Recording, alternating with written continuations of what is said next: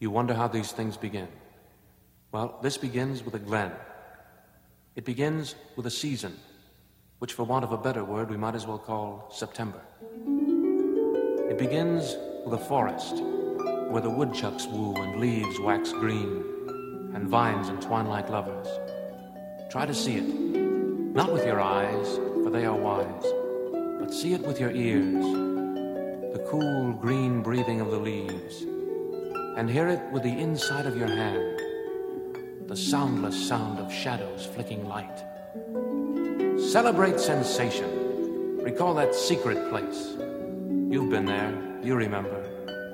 That special place where once, just once in your crowded, sunlit lifetime, you hid away in shadows from the tyranny of time.